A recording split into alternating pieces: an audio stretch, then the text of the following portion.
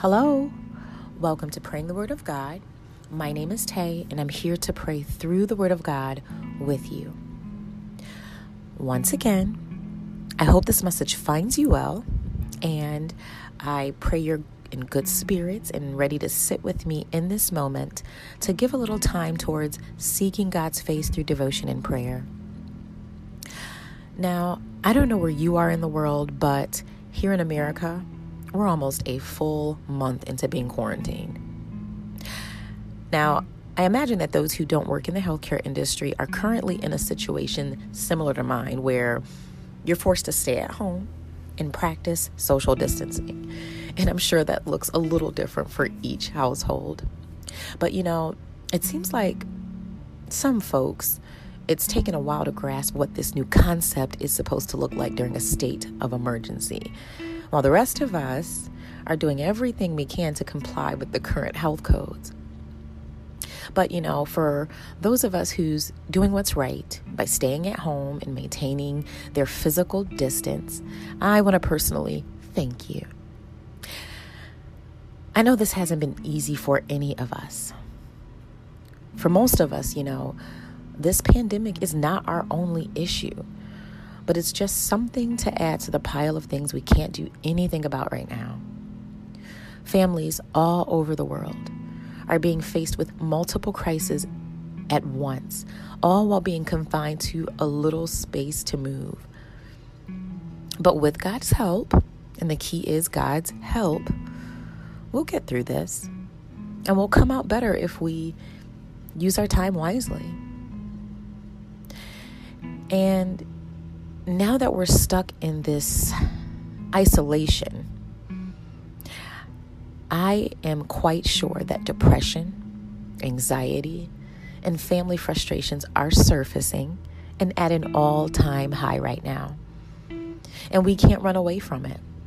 There's no real physical outlet right now. We can't go to the gym and let off steam. We can't go to our favorite hangout spots with our friends. And unfortunately, there's no church house to run to. And, after the second week or so of being confined to the house, I just started thinking, before being quarantined, I'm sure many of us have probably never took time to tend to our homes. And I think most of us in some way or another tend more to our social activities than we do our homes. As a result, I think our homes have become more like a place we stop by than a place we dwell. And the tough reality is that our societal structure has changed us. Having a healthy family is no longer at the top of most of our personal goals. And instead of tending to the things that matter most, we've become a society made up of families driven by our infatuations of other people's highlights from their successes and from our social media platforms. So, while we're being confined to our homes, let's use this as an opportunity to work on our homes. Let's rededicate our families to the Lord. Easter Sunday is right around the corner for, most of us. And, for me, it's going to be a bittersweet moment because I'm used to getting my kids dressed in their Sunday's best, preparing a nice meal and visiting friends and family. But it won't be like that this Easter. Most of our Easter will look more like the Last Supper, when Jesus spent his last moments with his disciples, the ones he invested most of his time in. And during that meal, he encouraged his disciples to remember him, to remember what he stood for and what his purpose was in their own lives and on the earth, and to simply keep it alive. And this coming up Easter, it will be a great time for us to do the same. Soon enough, everyone will be released back into the world like normal. Our children will eventually be back in school, and many of us will go back to work. But how do we want to reintroduce ourselves to the world? How do we want to show back up in the workplace? Better yet, what shape do we want to leave our households in when this is all over? We can make our homes better, or we can make it worse when this is all over. But ultimately, we are the deciding factor. You know, whenever one of my girlfriends is in a season of their lives where they feel like their lives have been flipped upside down, I just tell them, hey, you're actually in a great place because it's an opportunity for you and God.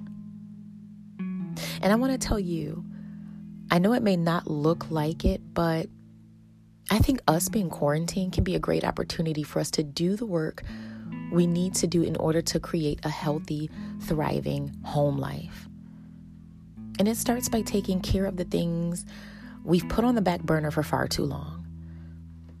And I'm not talking about taking care of that light fixture or finally cleaning out that closet. I'm talking about taking time to deal with those heart issues that we all too commonly cover up with our jobs, our talents, and even other relationships. Because one thing I know for sure, from my own personal experience, being confined to our homes for this amount of time will eventually cause some hidden things to surface in us, in our children, and even in our spouses. So we're going to have to decide now that when issues, fears, anxieties, and frustrations start to rise to the surface of our hearts, we're going to lay it at the feet of Jesus and allow His word to deal with us, to heal us, and to restore us. You know, recently I was watching one of my favorite television shows, and all the panelists had to quarantine themselves like everyone else. And they were asking each other what it was like working from home for this long. Some said they felt safe and blessed because they have resources that many may not have, but they worried about their elders who were living away or alone. And they also worried about many people in America who don't have the resources and access to care if they needed it.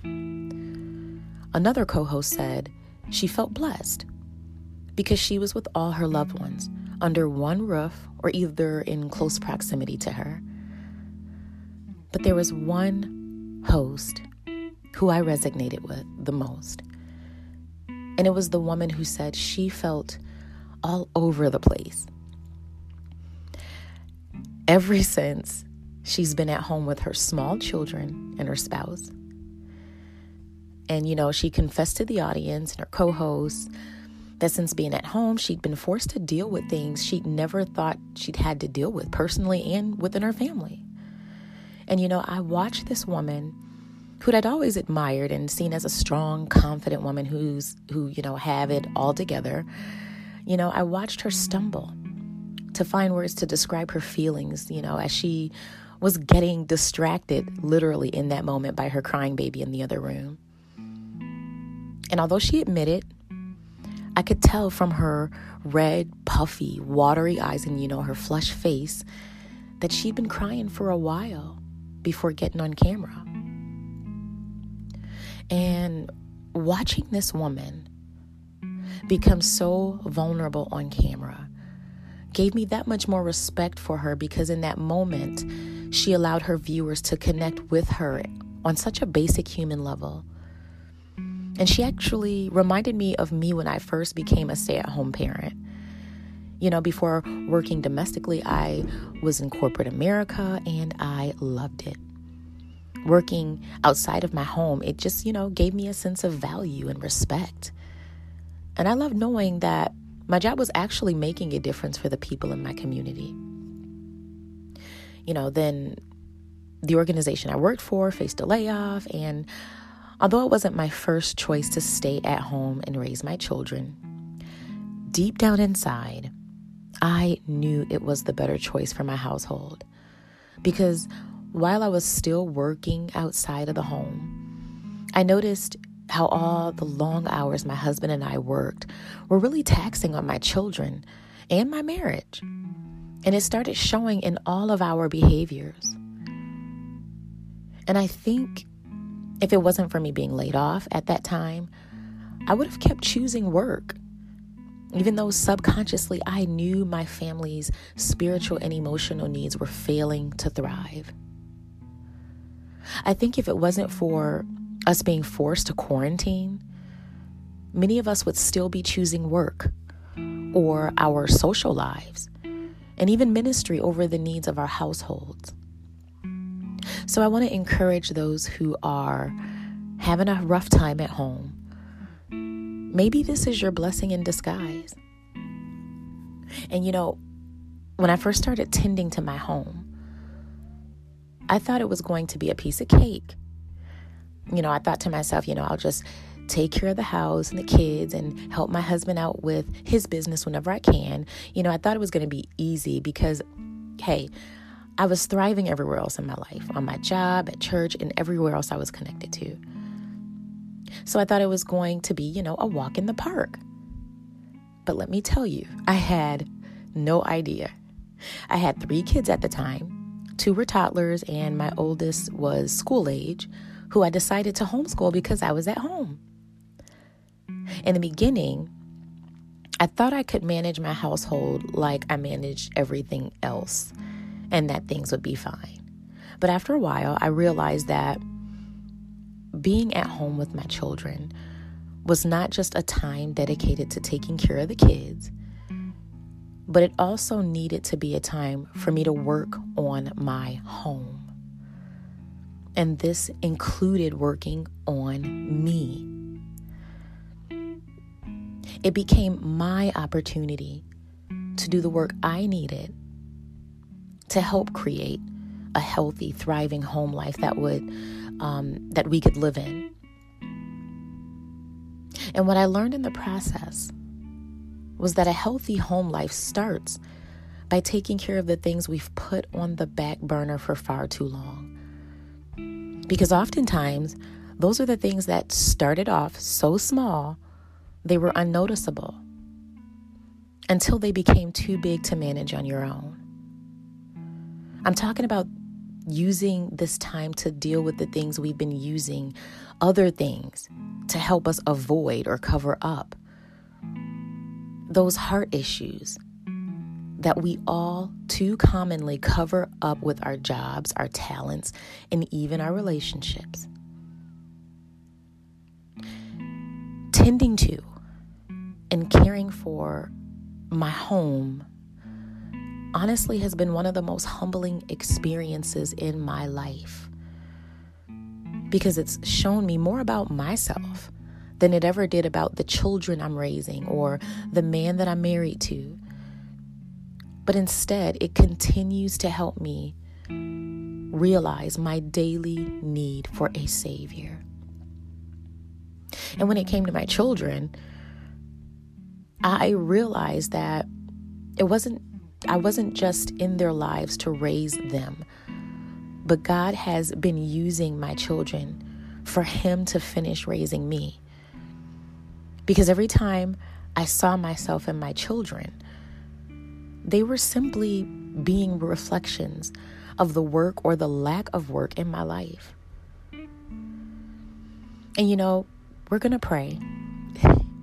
I just wanted to give you a little bit of my personal experience of being at home. I've been at home for a while, so being quarantined is not too much different than, me tending to my home like I've had to do for the past several years of my life. I've been, staying at home and taking care of my family for several years now, and it's not too different. And so I thought I'd offer a little bit of my personal experience and testimony to encourage someone else. And before we pray, I want to remind you, it's okay to be vulnerable in this moment. We're all wrestling with some kind of fear and anxiety. But I want to encourage you to take your vulnerabilities to the only one who can handle it. and that's Jesus. I want you to consider and speak life to one another. Some people have to rely on someone else to care for their children or another loved one because they have to go out on the front lines and work. And it's hazardous out there. So whether you're the one at home or the one on the front lines, please try to remember and consider one another. Neither position is ideal, and everyone in the home, all the way down to the children, are facing some sort of battle. There's enormous pressure on everyone in the household right now. And then, reach out.